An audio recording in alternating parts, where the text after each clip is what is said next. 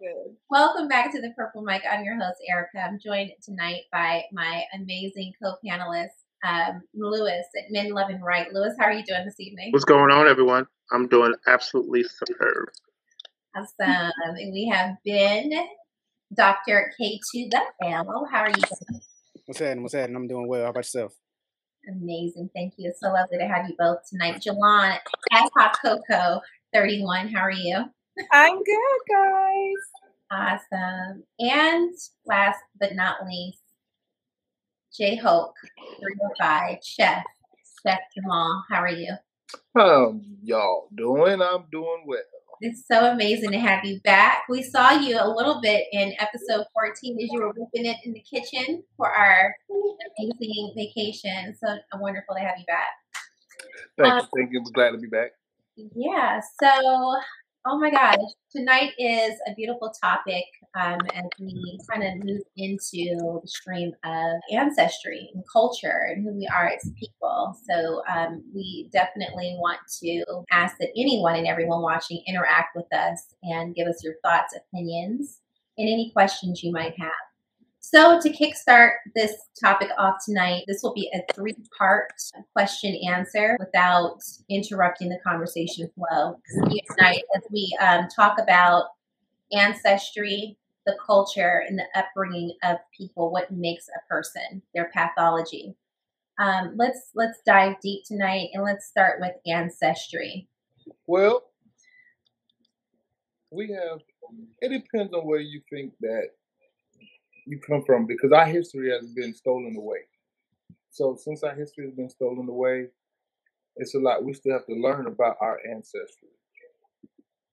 For one, not all of us here in America. I mean, if you want to call yourself African American, Black, or whatever you decide to call yourself, that's all up to you. But all of us did not come from Africa, and that's where I stand because of the research that I've done. So that being said, just learning about the real side of our history, people that have come from here, we're native, we're Aboriginal. So being Aboriginal, we have to study the other way that people survived, the natives that were here. We have to study those other spiritualism from the people that were actually here, not just what we were indoctrinated saying that most of us born late 70s, 80s, and whatnot. And we learned that we come from slave ship from Africa, So we have to dig deep and let's go more into our ancestry so we can learn about what we really came from, where we came from, and what we did.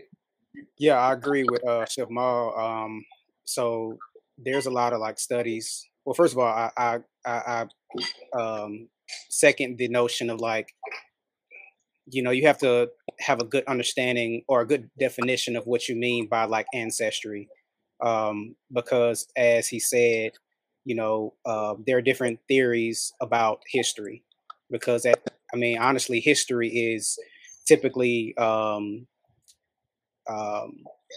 written down by the victors of wars. You know what I'm saying? And so, a lot of times there's history for the Western history, and there's Eastern culture history, there's African history. And so everybody has their own kind of history.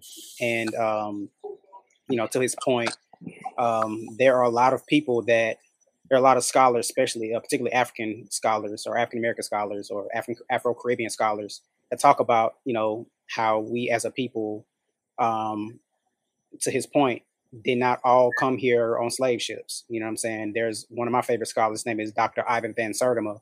He wrote a book called They Came Before Columbus. And in that book, he also wrote the second book to that series called America Revisited. In both of these books, it talks about how there was a strong African presence here in America prior to Columbus coming, dating all the way far back as possibly, 1300 BCE, which is, 2,000 years before Columbus even came on the scene over in the country. Actually, even more than that.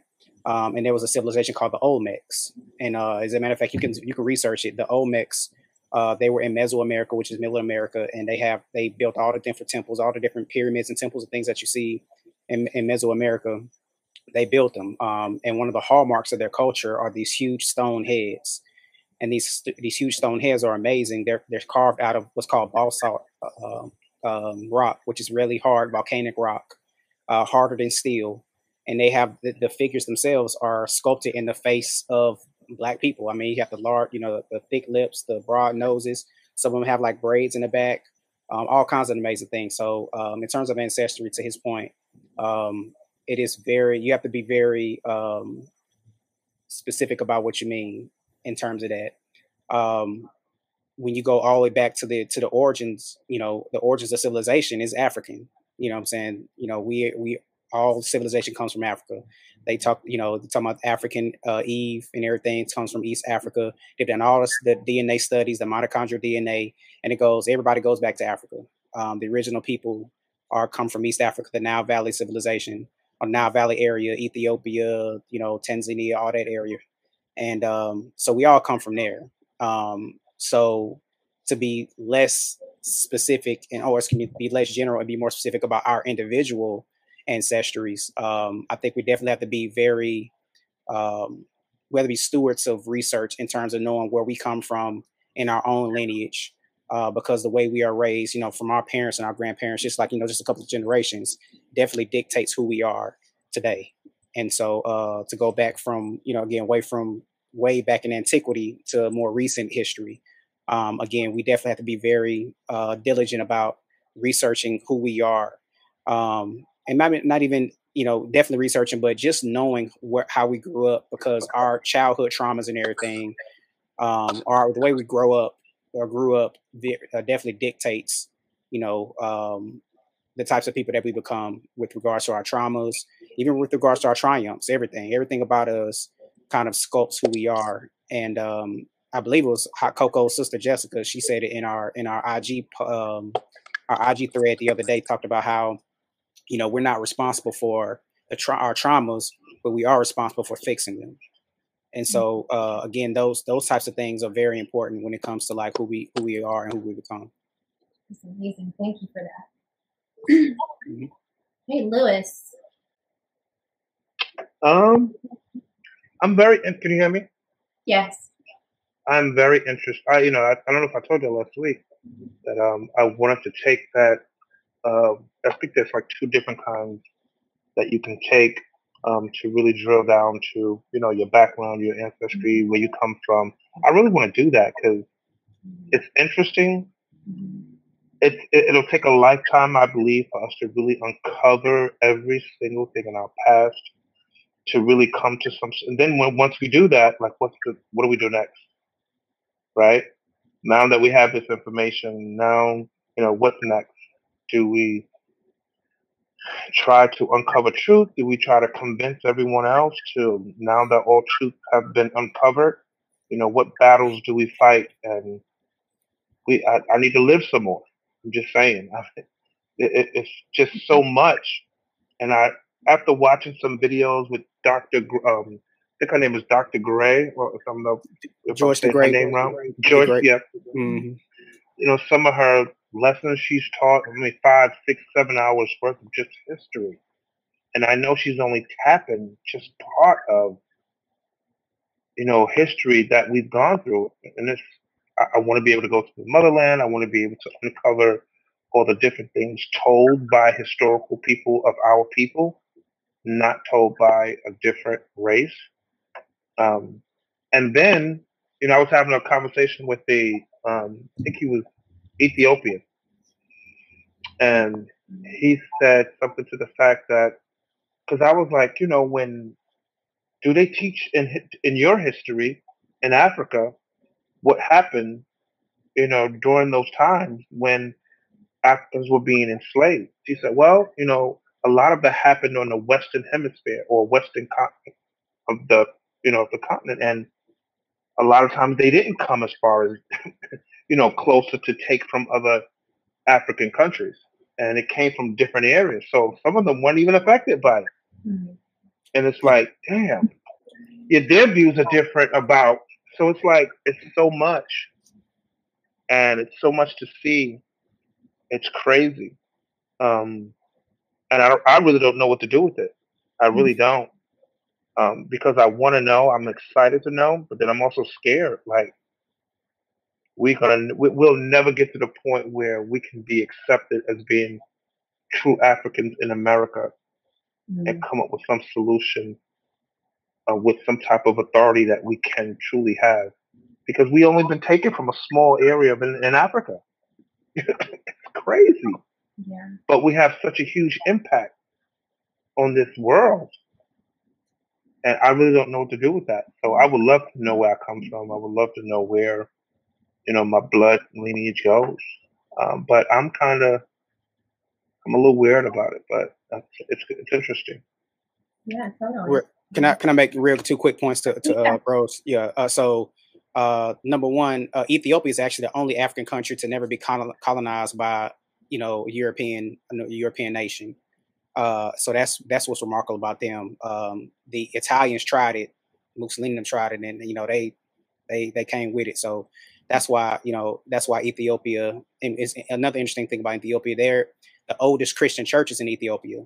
The oldest Bible was written in Coptic, which is the Ethiopian language. You know what I'm saying? Which goes back to Kemetic languages and Kemet and Egypt, quote unquote Kemet. And all this stuff. So that's one thing. Two, to your other point about Dr. DeGroy, she's amazing. She has a theory called she's amazing, right?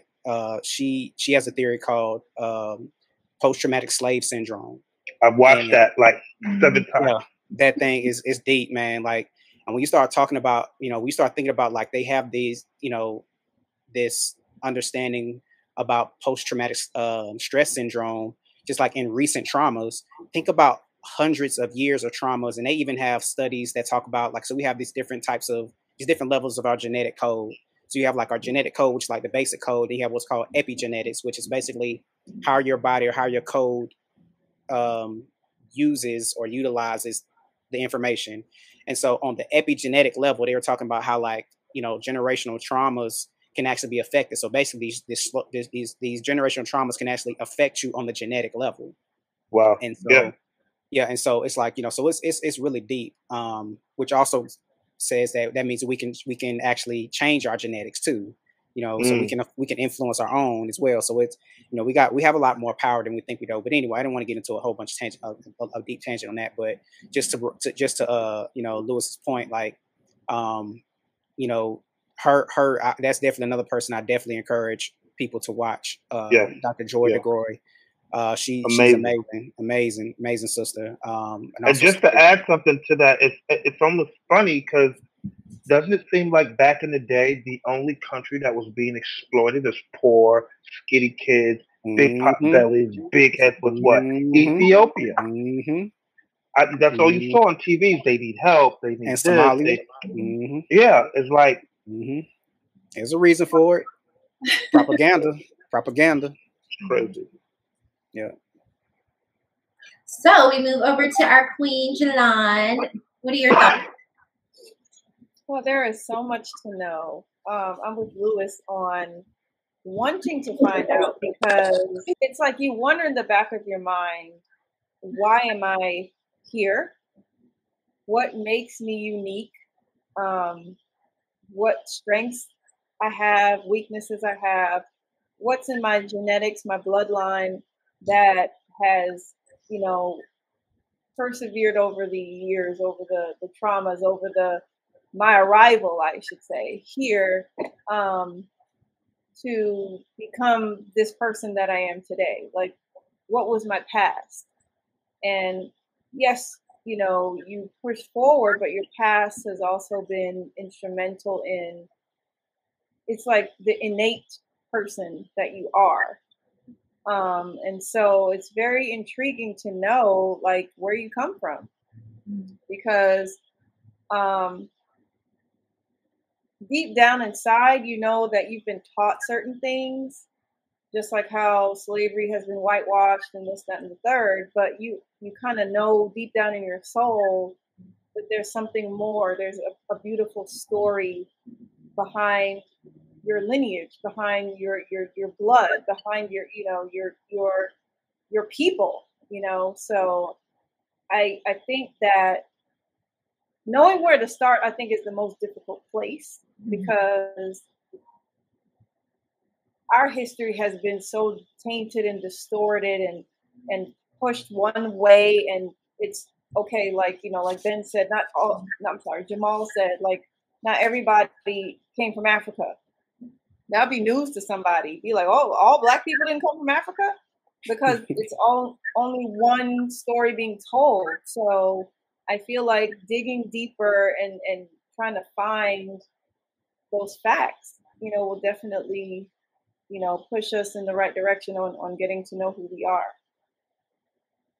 Absolutely. Absolutely. So as we move over to our culture, we talk about the culture, was we reference ourselves as African Americans. I want to kind of get some feedback on our culture here in America. So it's interesting, like we were talking about. So the way I look at it, we have like, you know, I guess like I think to a couple of people's point, like we have like our own personal ancestry or whatnot, but then you have like a collective ancestry, like or I think like a collective mind with regards to our community.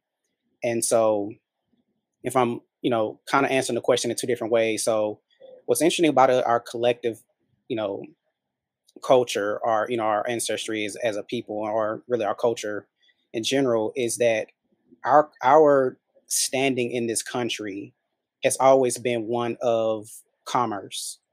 When I think about, like, you know, the importance of the black culture has always been in a commercial capacity. Black bodies, you know, with everything we produce, from our, you know, from our physical labor to our intellectual property, it's always been about commerce. As a matter of fact, when I think about Black people, I don't know if you remember the movie The Matrix, the first one, and Morpheus was talking to Neo about like what the human race was to the machines, right? And he brought a battery up, you know what I'm saying? Like this black body, copper top, you know what I'm saying? Our black bodies and copper, I don't know if you know, copper is actually like an amazing conductor of electricity. So we're kind of like, that's what Black people seems like our culture is in this country. It is powering the machine. And so, you know, that, so in that particular capacity, like our culture and standing on the West, that's how I view it. In terms of our individual culture or ancestry, for each individual, because, you know, when we're looking at the capacity, you know, for relationships, since that's our, you know, our topic, or our niche, you know, it's very important to know a person's ancestry with regards to, you know, how we move and everything. And in this country, a lot of times, you know, because of how our standing in the country as individuals, we seem to be highly influenced by so much of how the culture, the American Western culture mindset has affected us as, you know, African people. You know what I'm saying? Whether you want to say we're all Africans, or whether you want to say we were, you know, came Americans before the Columbus. I don't know, however you want to call yourself Black, African American, whatever. We are definitely influenced heavily by Western culture, and it affects us in our relationships every day. From, you know, misogynistic, you know, perspectives. You know what I'm saying? We are actually a more of a matriarchal culture historically before coming to this country. We highly reverenced our women. Like, we, as a matter of fact, when you look at all the ancient spiritual systems and religions and everything, we had a god and a goddess.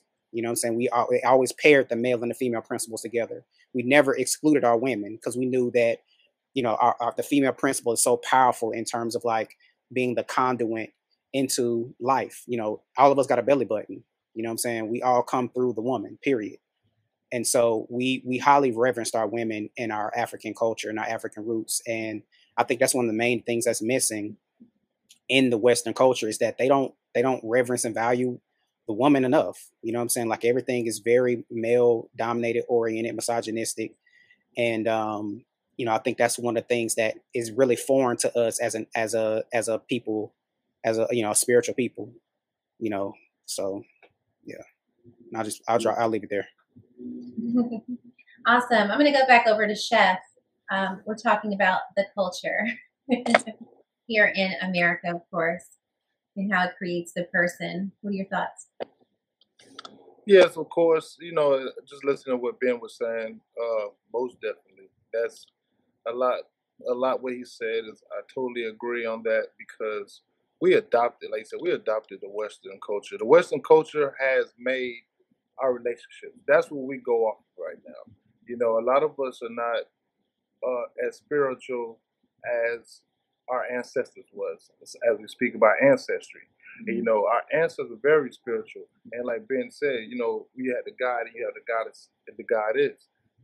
We were meant to be together. We uplift each other. We know that we come together as one. So, and we stopped practicing that.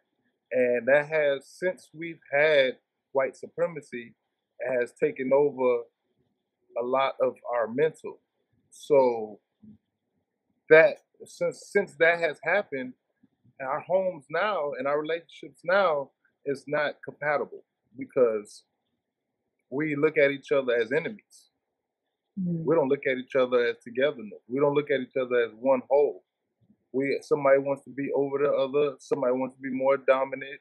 Somebody always wants to control instead of understanding that when we come together, two hands, we make a fist. You know what I'm saying? And that's the whole problem. And that's why we have to go back to our ancestry. We have to go to our past in order to see how they did do it. How did they survive? How come they were doing so much better in their relationship? How could they be together for the rest of their whole lives, raise the children in a form where they don't have the worries that we have of trying to make sure they're going to have a family, demonstrating a family presence, so we got a lot of work to do. And like I said, we need to learn our past. It's going to take us to a better future. Jalon? Culture. There's a lot that goes into, I guess, what can be defined as culture, because I feel like culture is cultivated from different ideas and different ways of life. Like, what was the first culture comprised of? I guess it was a group of people, to me, that had ideas of this is what life should look like. This is how we should live. And let's pass this down to our children and so forth and so forth. So I agree with Jamal in saying that we have to go back to the past to discover what that culture was to begin with. Because now we have a distorted view on what we perceive as culturistic as far as our people, as far as like the things that made up our villages, our communities, and things like that. So culture is something that it can be changed, it can be modified, but I feel like as far as getting to the root of who you are to define who you are, you got to go back. You got to take that journey back to then put those things into perspective and then to develop the mindset of where you want to be, as far as passing that down to your children as well. Because where you want to be is going forward in your offspring and in your families and your lineage, basically. So there's a term called Sankofa. I want to say it's Swahili. I know it's an African language. It may be Twi or Swahili, Wolof, one of them. It may be amongst all of them, but it basically means the return. And to Jalon's point, that's what it's about. It's like it's about a return. It actually looks like a bird, and the head is going back to the tail. And so that's a very strong African ideology to return and look back to find out who you are, and to her point, that original culture, what was it like? You know what I'm saying? Like, that's one of the things I really think about. I mean, me personally, like, I think about, even back today, like, we were building pyramids, we were doing things that modern engineers cannot at all explain. They can't explain it. They don't know. To this day, they don't know how in the world it is an engineering impossibility based on modern science for the Great Pyramid to be where it is. and the Giza complex, and I've been in it. It is the most amazing thing I've ever been inside of. I mean, it is granite. I mean, you got the stone blocks on the outside. I'm not gonna go too big long tangent about this, but granite stones on the outside. I'm sorry, sandstone on the outside, granite on the inside. I mean, it's again, it is an impossibility. And so that's the things we're doing. We need to return, like we need the pyramid science. We need to be back to that type of mind state. You know, when they start talking about like Atlantis and these ancient high technological civilizations, that was black folks doing this stuff. Like these were ancient melanated people doing high science stuff. We have been doing this for a minute, y'all. We built all of this. We are the cradle of the civilization is right here on this panel right here. We are the mothers and fathers of civilization. You know what I'm saying? And so we need to return back to who we are for real, for real. We're talking about culture. We are the culture. You know, the greatest export in America is culture. We're not exporting nothing really major except for movies and music and all that stuff like that. and guns and military, you know, it's a military presence. But again, I'm not gonna go on a tangent, but yeah, so. And none of this stuff mean anything unless we wear it or we use it or we do something with it.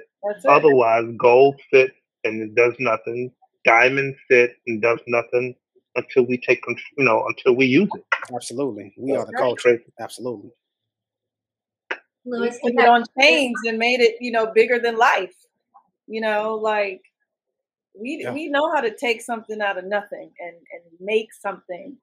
And it's so remarkable on how we've done everything from, you know, even with the slaves coming and all the inventions that I discovered that we did. Yeah. It's mind blowing, the inventions and things that we came up with. Absolutely. A lot of people don't know, and they take time, you know, when it comes to like Black History Month to, oh yeah, well, Benjamin Banneker did this. There are so many more people that have done way, and I'm not saying what he did was like nothing, but I'm just saying there are so many more people that have just, it's mind blowing. Absolutely. The things that we have accomplished on the face of this earth. I mean, we've never lacked creation. You know what I'm saying? Like we've never had, you know, we've never had a lack of like you said, turning nothing to something or turning a little to a lot or whatever like that. We mastered that. Our biggest issue as a culture has been being able to protect our stuff. Like, you know, protecting our intellectual property, protecting our bodies, protecting our inventions, protecting our borders. You know what I'm saying? We've been too friendly. You know what I'm saying? Dr. John Henry Clark, he said, you have no friends. I don't know. I hope that's not true. But he was talking about Black people in general. You have no friends. You know what I'm saying? Like, you know, we need to unify as a people and come together and realize that you are your savior. You know what I'm saying? You got to come together and unify, and you will be the hand that you're looking for, the hand that you need to raise up to you know, uplift yourselves. It's your own hand. It's the hand of your brother. It's the hand of your sister, the hand of your mother, your father, your daughter, your husband, your wife, all of that. You are your uplifter. Anyway, again, I'm not going to go on a tangent. Lewis, what are your thoughts about the culture?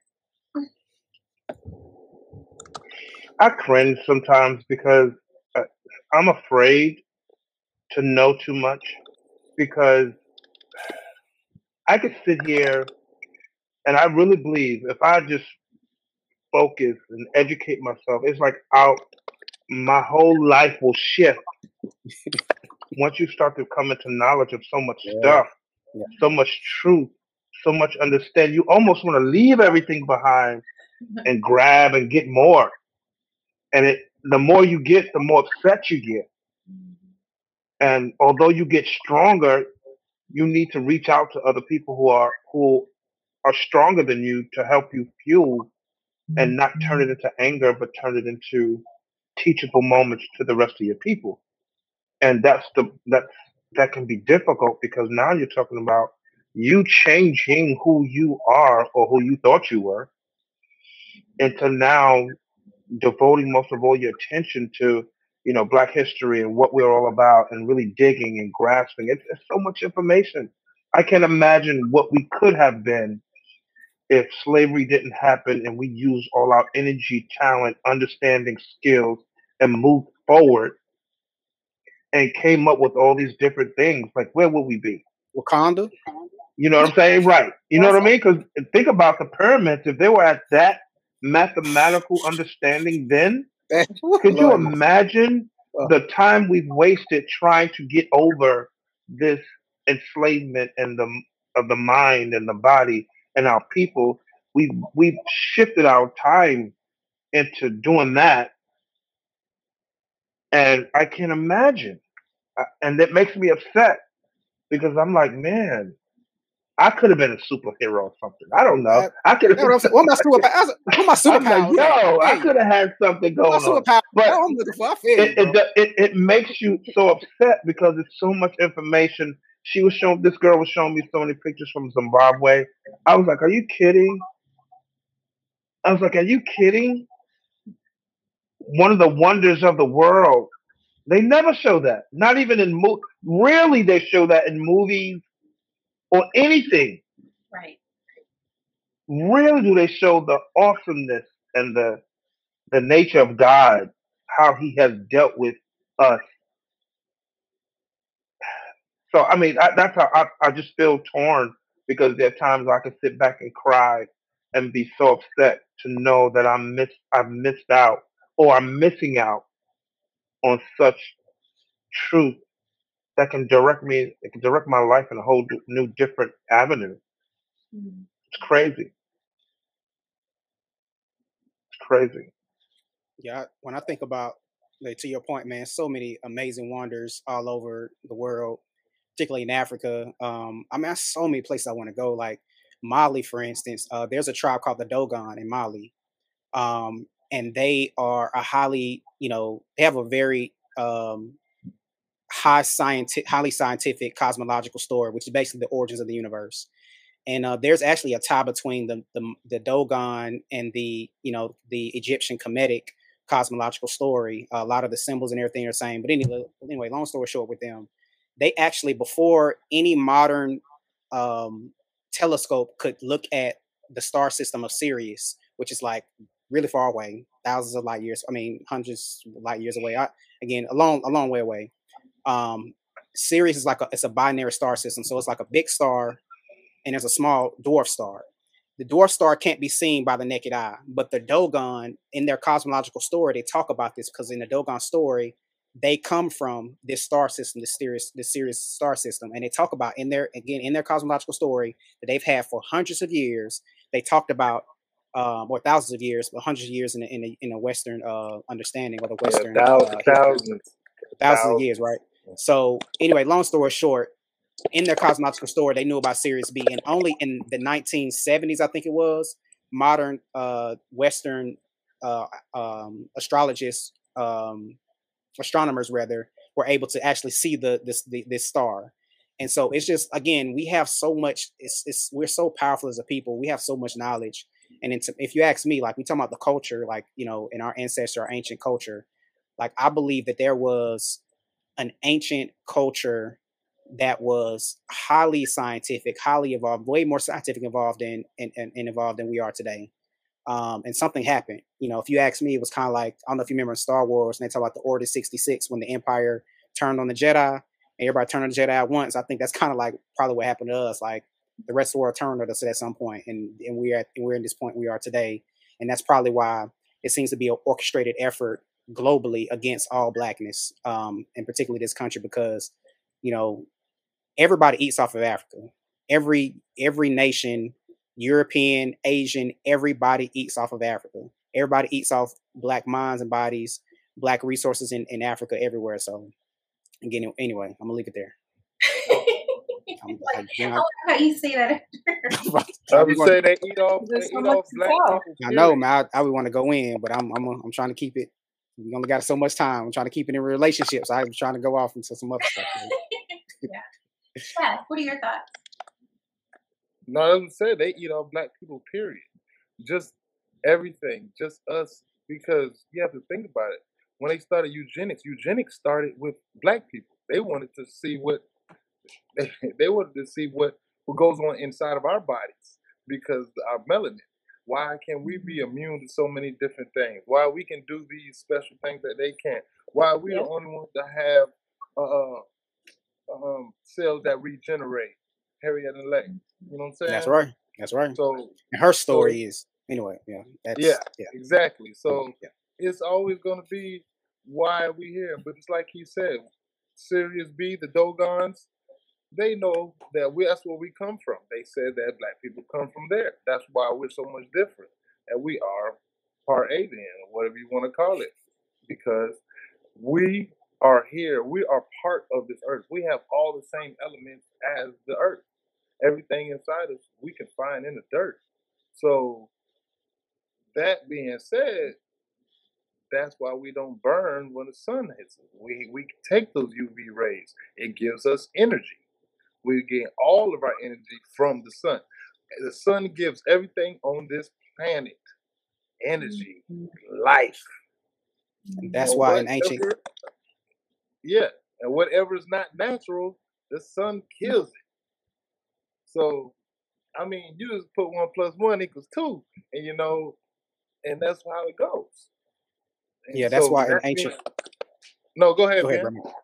I was gonna No, say go that's why ahead. in ancient. Yeah, in ancient, and a lot of our ancient, you know, ideologies, we reverence the sun very heavily. We looked at the sun like the sun was like. That's why we looked at the sun so as, and put it so high in how we reverence spirituality in ourselves and everything like that.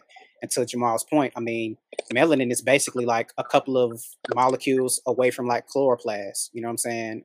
Chlorophyll, like basically the same stuff in plants that allows them to absorb the sun and generate energy. That's basically what our melanin does for us. It's pretty much it's pretty much the same thing. Like I said, there's several small little differences in terms of our chemical composition between melanin and the stuff in plants that have some power, be powered by plants. I mean, powered by the sun rather. So yeah. That's why we're so connected to nature. That's why we're spiritual beings, because we're all one. We're all together on this planet, and that's why you always see, like you said, you go to Africa on these wild jungles. Us melanated people, we walk with the animals. You know what I'm saying? We are able to do certain things with nature that they wonder like how we're able to do that, because it's natural. It's a natural connection that we have because our melanin. Animals have a lot of melanin too. Anything that you see with all these coatings are melanin. Same thing with the plants. It was like he was explaining. The plants talk to us all the time. We just don't listen. And you got to understand that everything speaks to us. And we can absorb that energy that they've given us. We can start understanding everything from nature. And that's how we become more spiritual. And becoming more spiritual like that helps us in our relationship. Because you have a spiritual woman and you have that spiritual man understanding nature, understanding the connection. How can you stop that combination? George Washington Carver said that the plants talk to him. You know what I'm saying? Like when the peanut, he said that he literally said that he was communing with the plants. That's why he was so in tune and why he was able to do so many things with him. That one, and then two, to Jamal's point about nature, the ancient Kemetic, quote unquote Egyptian word, the word of God was Meter Neter, and the word Neter is what they feel like is how the word nature, where the word nature comes from, or was the derivative of the word nature comes from that Meter Neter, that term Neter, which means nature, which means word of God. And so, our ancient African, ancestors, they've reverenced nature. You know what I'm saying? They looked at, they commune with nature. They looked at that's why they was so into like the stars and like, the heavens and everything like that. That's why they were so in tune into like different animals and like, this anthropomorphic, symbolism and stuff like that. And they have like different, animal heads on their body, on human bodies, stuff like that, because they were communing. They were in tune with nature in a way that, in such a way that they were, taking on these characteristics because they understood the principles that each of these animals represented it. So anyway, not going to go on tangent. I was waiting for that part.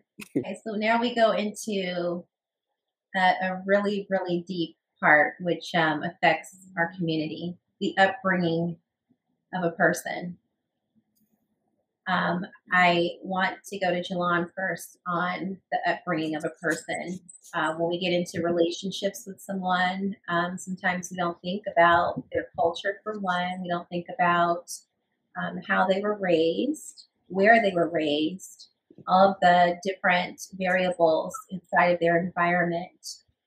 What are your thoughts on a person's upbringing and how a person becomes who they are, whether in a relationship or not? I think upbringing has a 50% chance of what creates someone into who they are, because a lot of things are chosen as well. And the reason why I say that is because we have a lot of people who were brought up in two-parent households, single-parent households, raised by grandparents, their maternal, paternal side, aunts, uncles, who were adopted like myself into a family that is Afro-Caribbean, and so you have different dynamics that go on as far as upbringing. And I feel like the main things that should be instilled when you are being brought up is how you view the world and how you want the world to view you. As far as who are you going to be in society? Are you going to be someone that brings honor to your name? Are you going to be someone who is going to be able to leave a legacy behind that can be followed? And it just depends. A lot of people were brought up right, quote unquote, but make bad decisions. And so that's why I said it's kind of 50% when it comes to upbringing, because you have a choice in the matter. You can be raised by two parents and they not have good relationship skills and good communication skills, and turn around and get divorced and just not be able to treat each other well. And then you can at that point decide for yourself, hey, that's not what I'm going to do. That's not what I want to become. I'm going to change around that dynamic in myself so that when I do seek a partner, I'm not going to make those mistakes. Now, you have some people who get into these cycles where that's all they know and they're just kind of programmed because that's all they've been around, dysfunction and toxicity and things of that nature. But then you also have the part where you decide who you want to be. You decide if you want to be a good person or not. You decide if you want to communicate. And I feel like those are the places in yourself where growth can occur, because you decide those things for yourself. You want to be a certain way. You want to treat people a certain way. And despite your upbringing, because some people have had fathers that were abusive to their mothers. Do you think that, that should be instilled, or is it something that has been instilled, or is it something that is kind of subconsciously, branded into that person's mind, and then they grow up and do the same thing that, oh, you're just like your daddy, you do, but yes, that's partially the case. But then again, like I said, it's about choosing who you want to be. Right. And Lois, what are your thoughts on the upbringing of a person? Oh man. He's like, how much time do we have? I mean, I know. See, I grew up in the projects and in Brooklyn, New York. 10 brothers and sisters. It's 7 boys, 3 girls. I had a big family. I'm thankful that the 2 people that got together allowed love to make it work, because they saw what they were missing and wanted that. So my dad was missing his dad. He wanted his dad in his life, and he didn't have that. My mom was missing her dad out of her life. She was missing that. She wanted that. Them 2 got together and they made it work. They had a common goal. No matter what the situation were, no matter what difficulties they had a common goal that they were going to raise kids with both parents. And, my father was big on nobody else raising his kids. He said, my mother was like, well, if you want kids, then I'm not working because I'm going to take care of the kids. and my father was fine with it. You know, my father loved kids. He had seven brothers and sisters on his side. My mom had six, and he enjoyed his brothers and sisters. They were so close, and I think he said if he had his dad, he'd have been so. He felt empty, although he was raised by his mom, you know, and things were well and love was there. He still felt empty as a man. Can you imagine what that must feel like for the millions of families that are in broken homes with young men that we don't talk about and that these young boys do not know how to express about, that they wait till they get older and crisis has to hit in order for us to realize, oh, there's no dad in his family. Oh, well, that's too late. That's the result, right? So my mom and dad, I'm glad they made a decision. In my upbringing, I didn't feel empty at all, whatsoever. I felt no emptiness. And being raised by both parents, I thought that's how everybody was. I didn't think anybody, you know, I just didn't know that until when my friends and I got together. We were, you know, we talk on the bench, and we would always say, you know, is your dad coming to school or coming out to watch you play? And a lot of them didn't know their dad. I mean, I was one of the only families probably in my building with that many kids who still had their dad. And I had 15 floors, eight eight homes on one floor, 15 floors. And people kind of adored my family because my dad would come home. It was like clockwork. Everybody knew when my dad drove up. They knew when my mom came, you know, was watching my dad come up. We knew when shopping was going on because my mother get everybody to help bring bags up to the house. Everybody. She would say, "Come on, boy, you help me get these bags up to the house." And it helped me to understand that, wow, I don't know what I would do without this family bring up. Like, who's missing this? And and I just didn't know. So I can understand why a bring up can have an impact. And I'm not saying that a woman can't do a good job or a man by himself can't do a good job. A better job can be done when two people are teaching and training you. Because then you have two different perspectives. You don't have just one. And then you become almost your own mediator with that perspective. When I grew up, I knew how to be my dad, love like my mom. But I also knew that I couldn't do that with the woman that I had to be with. I couldn't be my dad and love like my mom. I had to take both because my dad was very quiet, didn't talk much, uh, you know, just stern, but he loved Strong right silent type. to me. You know what I mean? But my Yeah. mom was a huggy, lovey, kissy, playful, all that stuff. And I thought I needed to take on the trait of my dad growing up. I'm a man, right? So I need to be like my dad. I mean, I have both in me. I need to be like my dad. But I knew I had to be the mediator between two loving parents in order to develop into the man I needed to be for any woman. And I had to learn that through my marriage. I did not understand how to bring the two together so that I could become a better man. I knew how to be a man, but I need to know how to be a better man. And needed to that needed me knowing how to understand my mom and how she worked. And that was the only way I could communicate with a woman who knew how she grew up by her mom or whatever. So I say all that to say upbringing means a lot. And when you get to a certain age, now we're in the information age, right? Where you can get any information you need. It's not about feelings anymore, right? We're leaving that out. The internet has removed feelings and the understanding about ourselves that we've gotten to the point where our own life structure is based on technology. Therefore, we don't know how to feel. We don't know how to connect.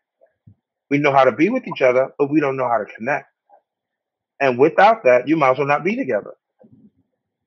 And that's what's missing I think, in the upbringing of certain people that they're together, but they're not connecting. We have to get back to the point where the older have to teach the younger, right? We miss that. You know, that's gone. The younger is just trying to be like the older. I mean, older trying to be like the younger now. Right. and we're not teaching. We're letting technology rule and take over. Therefore, these kids these days, they don't know how to feel. They don't know the understanding and the impact it will have on their relationship as they grow up. So the upbringing is important, and I think it takes us conversation, bringing these young folk into some of these conversations.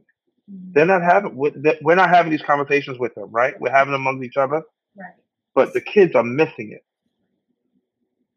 Well, part of that is upbringing too, but the parental generation is getting younger as well. Correct. It has gotten younger. It's kind of shifting a little bit because I see people who are like in their 40s starting families, but just in general, the parental, generation is younger. So they don't know. They don't know how to teach their kids. I think the difference in parental though is our parents were experienced in life. Right. These parents are experienced in technology, small information stuff, but they are connecting it. Our parents, they were having kids, 15, 14, nothing changed. But what they were doing, they were sharing their life experience because that's all they had. They didn't really have the education. Absolutely. And then, the sense of community was so much different in our parents' generation than it is for ours. You know what I'm saying? Like when our parents would okay, so my father is 70 years old. You know what I'm saying? He was born in the 40s. And so he had me when he was 41. So, back in his day, man, like he used to talk about how the community, there was such a strong sense of community that you can get in trouble, around the corner and somebody mama will see you, they'll beat your behind, then they take you to tell your mama, your daddy. Your mama get you, she'll beat you behind. The daddy get home, he'll beat you behind. Nobody was like, don't touch my child, don't put your hands on my child, like because we all respected and understood and trusted one another that we are a community raising our we were our village. You know what I'm saying? It takes a village to raise a child, and so we had this village mentality that we don't have today. Everything is so individualistic, which again I think is a very Western way of thinking. You know what I'm saying? Our native, whether you want to say native, Aboriginal, American or African, whatever way of thinking is to have a sense of community, and that we all are raising our children together. So your child is my child and vice versa. And so again, that's why when you start talking about like the not only is the generation getting younger, but again, I think it's even more so to that the sense of community is so different now. It is so different. So Jamal, what are your thoughts on that upbringing of a person? That has a lot to do with somebody's character, point blank period. Just like both of them were saying.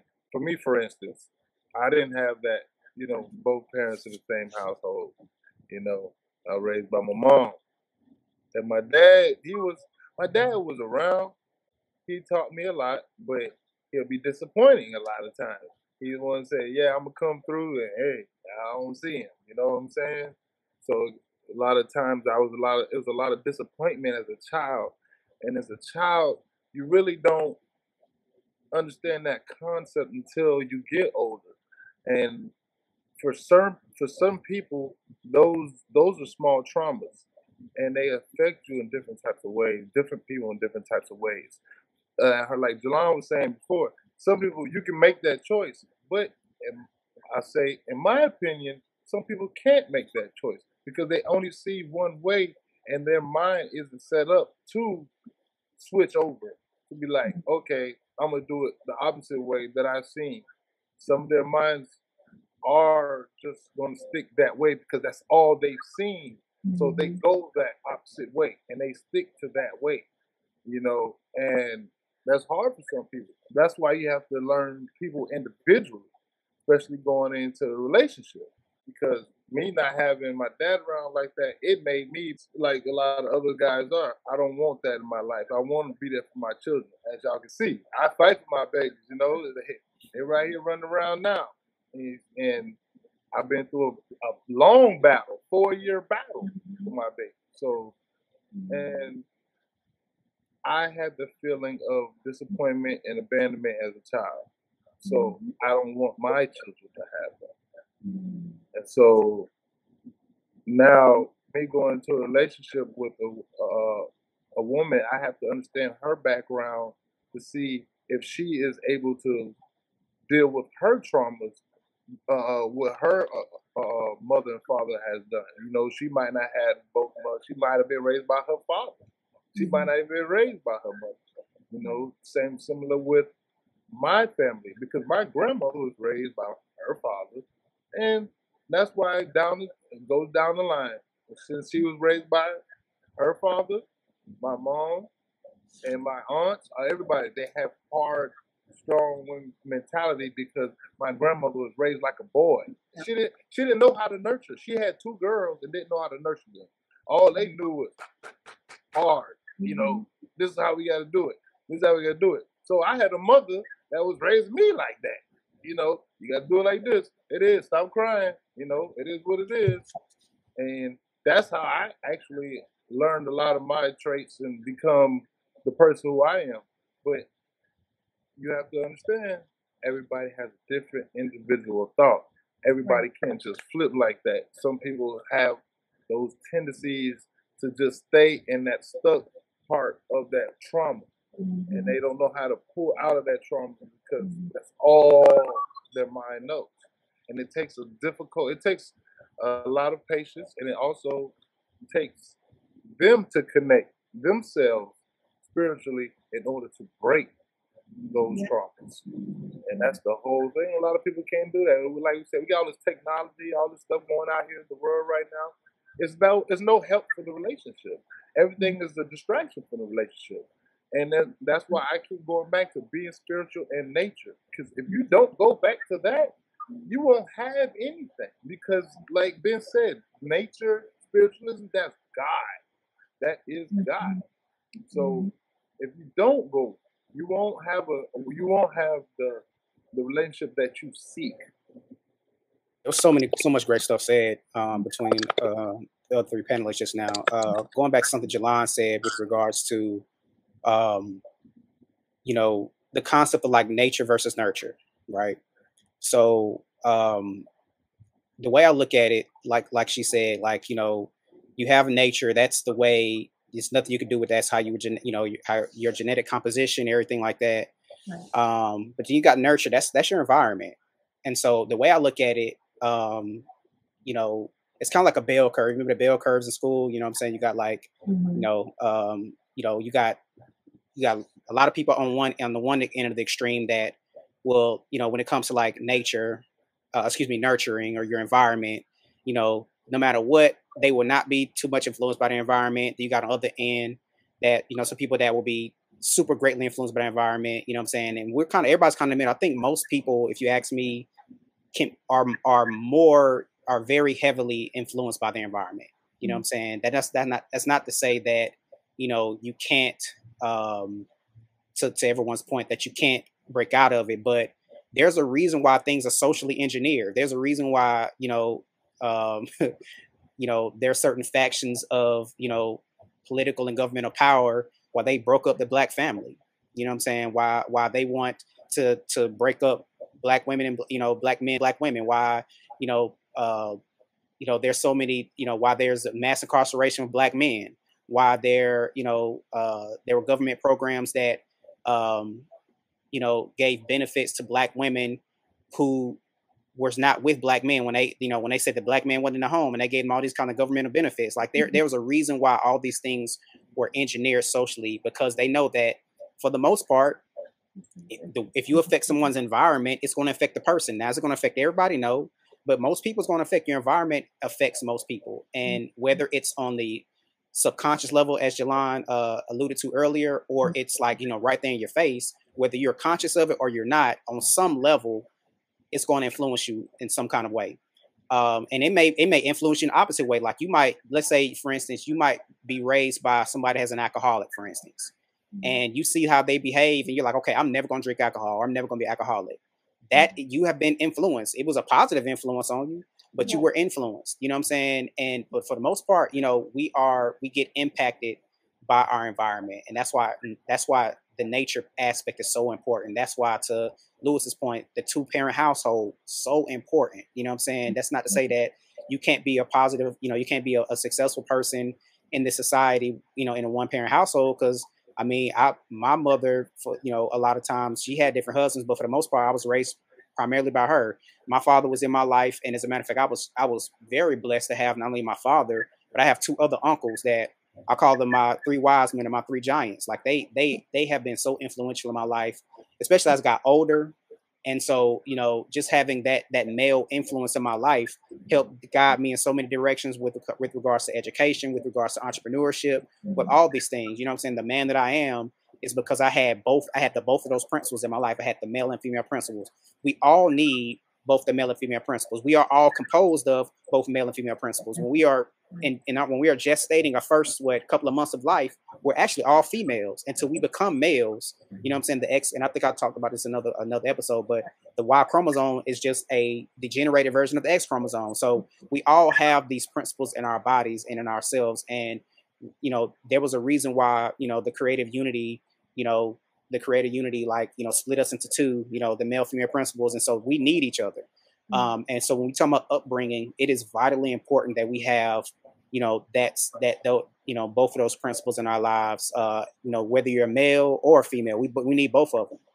Because as a male, when you see a male, it helps guide you into who you are. When you see a female as a male, it guides you into how you're supposed to interact with her. You know what I'm saying? When you're female, when you see a female, it helps you guide you into who you are. And when you see a male as a female, it helps you guide you into how you're supposed to interact with him. You know what I'm saying? So we all need that. And so to my final point about what Jamal said in terms of nature, I definitely agree. You know what I'm saying, that, we need to commune with nature, understand nature. I also see too that what's interesting with regards to like technology, because I love technology. I'm a huge technology buff. When you think about it, technology is only technology because we have mastered nature. You know what I'm saying? Like all the different components, like our computers and all this stuff like that, we have mastered nature to such a degree that it's, to me, like one of the highest forms of spirituality. Like right now we have all these signals going on right now. We can't see them. Right? We don't see the radio frequencies and things going on. These things are in a sense spiritual. Like they are the unseen that our ancient ancestors talked about. Our computers is made up of different elements. Our lithium batteries. You know what I'm saying? Cobalt in our phones that helps us to power our technology. So to me, technology in a sense to me is actually in a sense kind of spiritual in that respect. And it's less about really the technology itself. It's about how we implement them. Everything is a tool. You know what I'm saying? Like a hammer can either hammer a nail or bust somebody upside the head. A knife can either cut your food or cut somebody's throat. You know what I'm saying? Like it's how we use all of this stuff. So for me, I always look at it like you don't throw the baby away with the bathwater. You know what I'm saying? Like you look at things and you use them. You look at the person, not the thing. You know what I'm saying? And so with all that being said, for me, it's really about us as a people understanding our intentions about things and being very intentional and very directed about how we are going to operate and navigate with everything that we do. You know what I'm saying? From the spiritual and ethereal all the way down to material. Everything has to be and have a righteous intention. Yes. Jamal, you're muted. So Ben, question. Okay. I don't think technology is bad, but do you not agree that it can cause distractions? Oh, absolutely. Yeah, I know. That's just, I don't disagree with you. No, I don't disagree with you in that particular aspect, and that was my point. Like I think that it's about how it's used. Everything can be, but everything. That's what I'm saying. Like anything can be that. You know what I'm saying? Like you can use anything in a negative aspect. It's all about your intention with using it, and that's our current issue today. Like technology is the current thing that we are trying to deal with. You know what I'm saying? At one point, it was probably like, ancient times might have been fire. You know what I'm saying? Like, when fire was first discovered, you know what I'm saying? Or the wheel, you know what I'm saying? It might have been, rolling over somebody, or like, fire burnt somebody's house down. And we like, should we be using fire? You know what I'm saying? No, it took our food, help us, you know what I'm saying? So again, all these things are tools for our civilization to be able to advance itself. You know what I'm saying? I think human innovation is like one of those amazing things, in creation. And as a matter of fact, when it talks about like, we are created in God's image. If you ask me, that's what the, created in God's image is really about. The fact that we are creators. We can make these things in a way that just like God created the universe, we can create things. You know what I'm saying? And so, anyway, again, long story short, to your point, I definitely agree that it can be used negatively, but that's the thing. It's all about the intention with anything. Lewis, any final thoughts? I don't know. I can go on forever with this. Trust me. Right. I mean, I'm actually I'm learning today. Yeah. Information I didn't know, so that's why I'm absorbing. And I'm learning tonight. So It's beautiful. And Jelon, any final Well, thoughts? simply put, just take the time to get to know who you are, where you come from, where you're going. Chef, can you cook for us a little bit? Final thoughts? Yeah. You already know it goes down. No, I just want to say, everybody needs to really grasp the hold of themselves right now in this time, in these days. And because digging deep down and getting that spiritualism out of you is a must right now. Because we all need to stand together. We all need to make sure that we are on one frequency. We all on the same vibration. Because right now there's a lot of things going on. So make sure that, like I said, y'all just try to get back out there with nature. Try to get some meditation going on. Go ahead and go out there and ground yourself. Go out there and take your shoes off. Stand in the grass. Feel the earth. Make sure you take deep breaths. Get some of that good prana in. That's breathe fresh air. Get out there. It helps. It definitely is a stress reliever, and that stress reliever is what you need right now through these times. Through these times right now, is a lot of stress going on. A lot of us have lost people during this COVID and everything. I know a lot of us we haven't spoken about it, but I have lost a lot of family already because of COVID. So it's a time to get out there and start looking in deep into yourself and making sure you're right. Make sure you're right with yourself. Because if you're not, there's no way for you to enhance your mind. And we have to do that because a lot of things are coming right now and we need to be ready. Thank you for that. And there's no way you can enhance another person if you're not whole. It was an interesting term that I saw the other day. I'm in peace, so don't come in broken pieces. And that you're absolutely.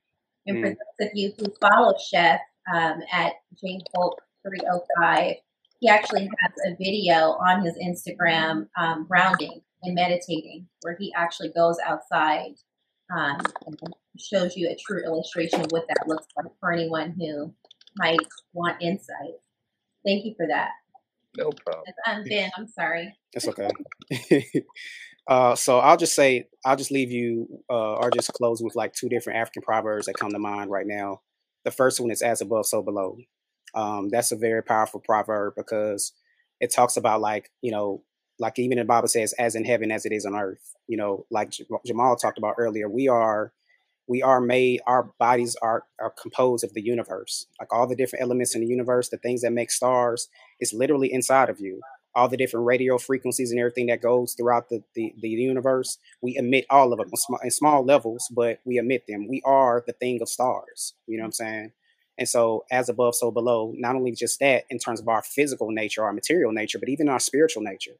There was whether you want to call, say, God or Allah, Jesus, the great algorithm, whatever it is, there was a consciousness that created the universe. There was a conscious mind that engineered all of this. And we actually have a piece of that consciousness in us. The fact that we are conscious, existence to me itself, is a reflection that there was a conscious mind that created all of this. I mean, it is amazing engineering feat of existence. Existence itself is an amazing feat. You know what I'm saying? And so we have that same consciousness within us. The second one I would say is another African proverb is "man, know thyself." To Jamal's point, to know who you really are, like the nature of yourself, your consciousness, your body, everything about you. That was the most prized thing about our ancient African ancestry. They wrote our story in stone to pass down from thousands of years. I mean, paper will go away, everything will go away, but they wrote it in stone for us. So we know who we are. So we can, like the Olmec stone heads, like I was talking about, they unearthed those. you know, and I think that the 18th century or 19th, you know, early 18th century or late 19th century, anyway, whenever they unearthed them, they had our faces on them. You go to Africa, if you ever get to go to Kemet in Africa, you go into those temples, you see black faces. You know what I'm saying? You see our story. So we need to know ourselves, and to know yourself will help you in your everyday life. It will absolutely help you in your relationship, because when two people know each other, they can elevate each other in all the different ways I always talk about: spiritually, mentally, emotionally, and physically. And so that's who we are. So know yourself. Wow, what a beautiful conversation. I mean, thank you so much, all of you. Well-rounded conversation, indeed. Thank you for having us. Absolutely. Oh my gosh, I'm spiritually full. I feel like we had a spiritual feast tonight. For all of you watching tonight, please definitely head over to our Facebook, as you will find all of the information there for future episodes, as well as our Twitter and Instagram. All of the handles are down below. We are actually moving into our next segment of marriage, so we hope that you will join us as we are live every Thursday at 9 p.m. For all of you who are new to our platform, right now we have a fall cash giveaway. It ends October 27th, so you'll want to make sure that you watch that episode on Thursday, October 28th. We're kicking off fall with a nice fluffy throw for you and your not necessarily your marriage mate, but you and your mate, and a $25 cash giveaway. So you'll want to go on ahead and go over to our Instagram at the Purple Mic, and all the instructions are there. Jalon, Ben, Lewis, Jamal, thank you so much for an incredible, incredible episode. Thank you so much for your time. I love you all. And to all those watching, good night. Holla. Good night.